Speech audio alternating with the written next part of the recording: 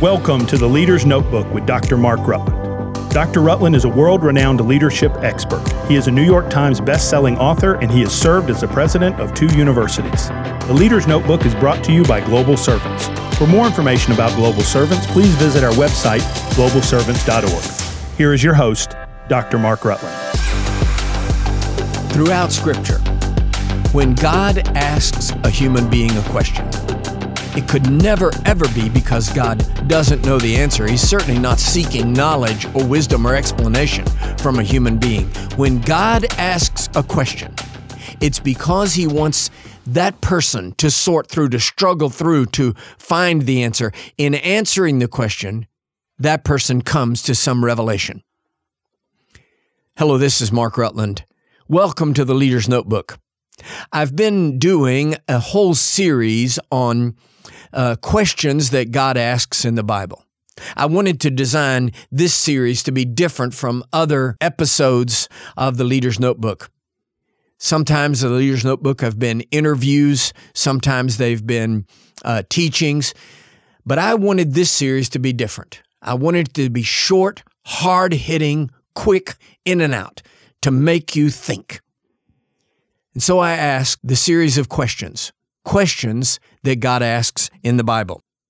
Where art thou? He asks Adam. What hast thou done? He also asks Adam. What is that in your hand? He asks Moses. What are you doing here? He asks the prophet Elijah. Can these bones live? He asks the prophet Ezekiel. Where were you when I made the world? That's a question God asked in the book of Job. Whom shall I send? And it's a rejoinder. Who will go for us? That he asks the prophet Isaiah in his 6th chapter. Doest thou well to be angry? God demands that of the prophet Jonah. And then last week and this week, questions that Jesus himself asks. Last week, Jesus asked one of the rulers, comes to him, Good master, what must I do to be saved? And Jesus, instead of answering the question immediately, he answers his question with a question. Why call ye me good? No one is good but God. Now this week, we're going to be dealing with one from Matthew chapter 16. And that is an exchange between Jesus and Simon Peter. Let me read it to you. Matthew chapter 16, beginning with verse 13. And Jesus came into the coast of Caesarea Philippi. Pause just a moment. That is way in the north, by Banias, way in the north of Israel.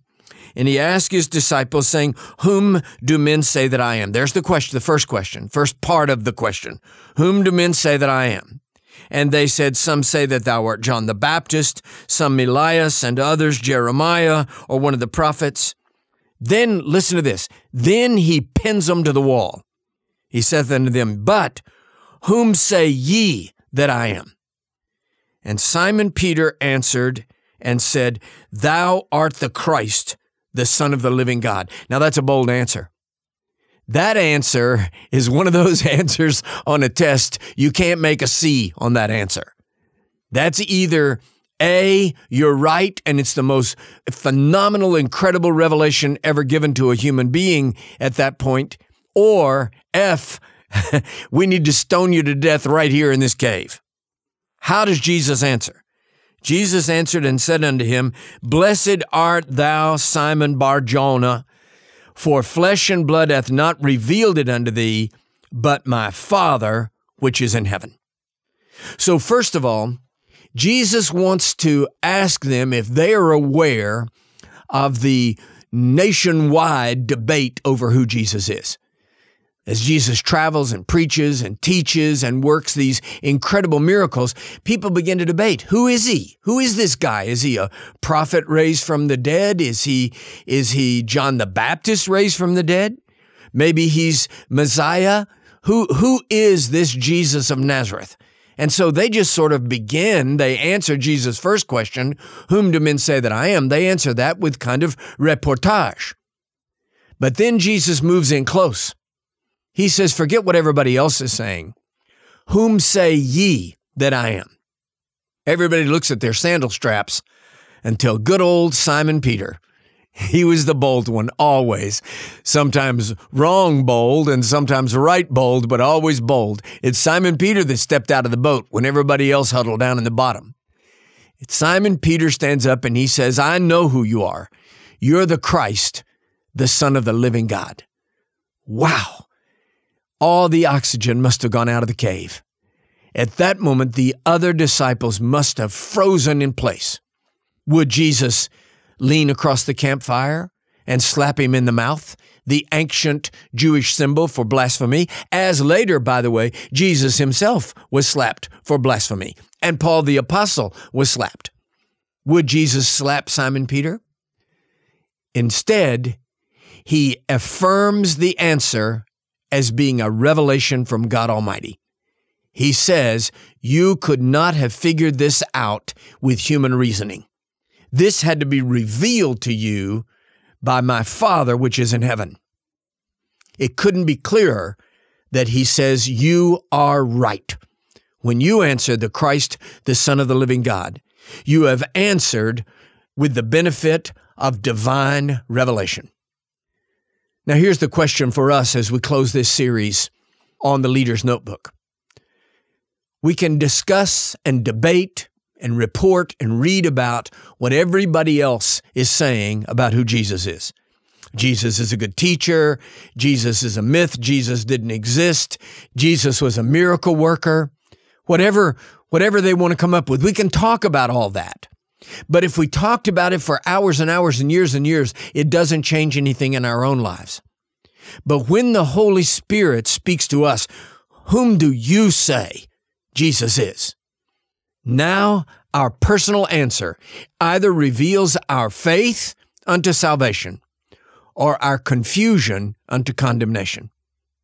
So I ask you, are you clear on who Jesus is? Whom do you say Jesus is? C.S. Lewis is helpful to us at this point because Jesus obviously claims to be the Son of God. The Son of God cannot be other than God. God can't have a child. This is not Greek mythology. He can't have a child who is part human and part divine. That's a demigod. That's Greek mythology. The Word of God, through an immaculate conception, born of a virgin, no human DNA involved in this. He must have been the Son of God. Therefore, he's the Word of God, John says, that became flesh and dwelt among us. Therefore, if he is the Word of God, who was God and is God and became flesh, he is God. And Peter recognizes that thou art the Christ, the Son of the living God. He nails it. So all the debates about who God is are resolved in the ultimate reality that he is the Word of God, the Son of God, and the second person of the Trinity, God himself.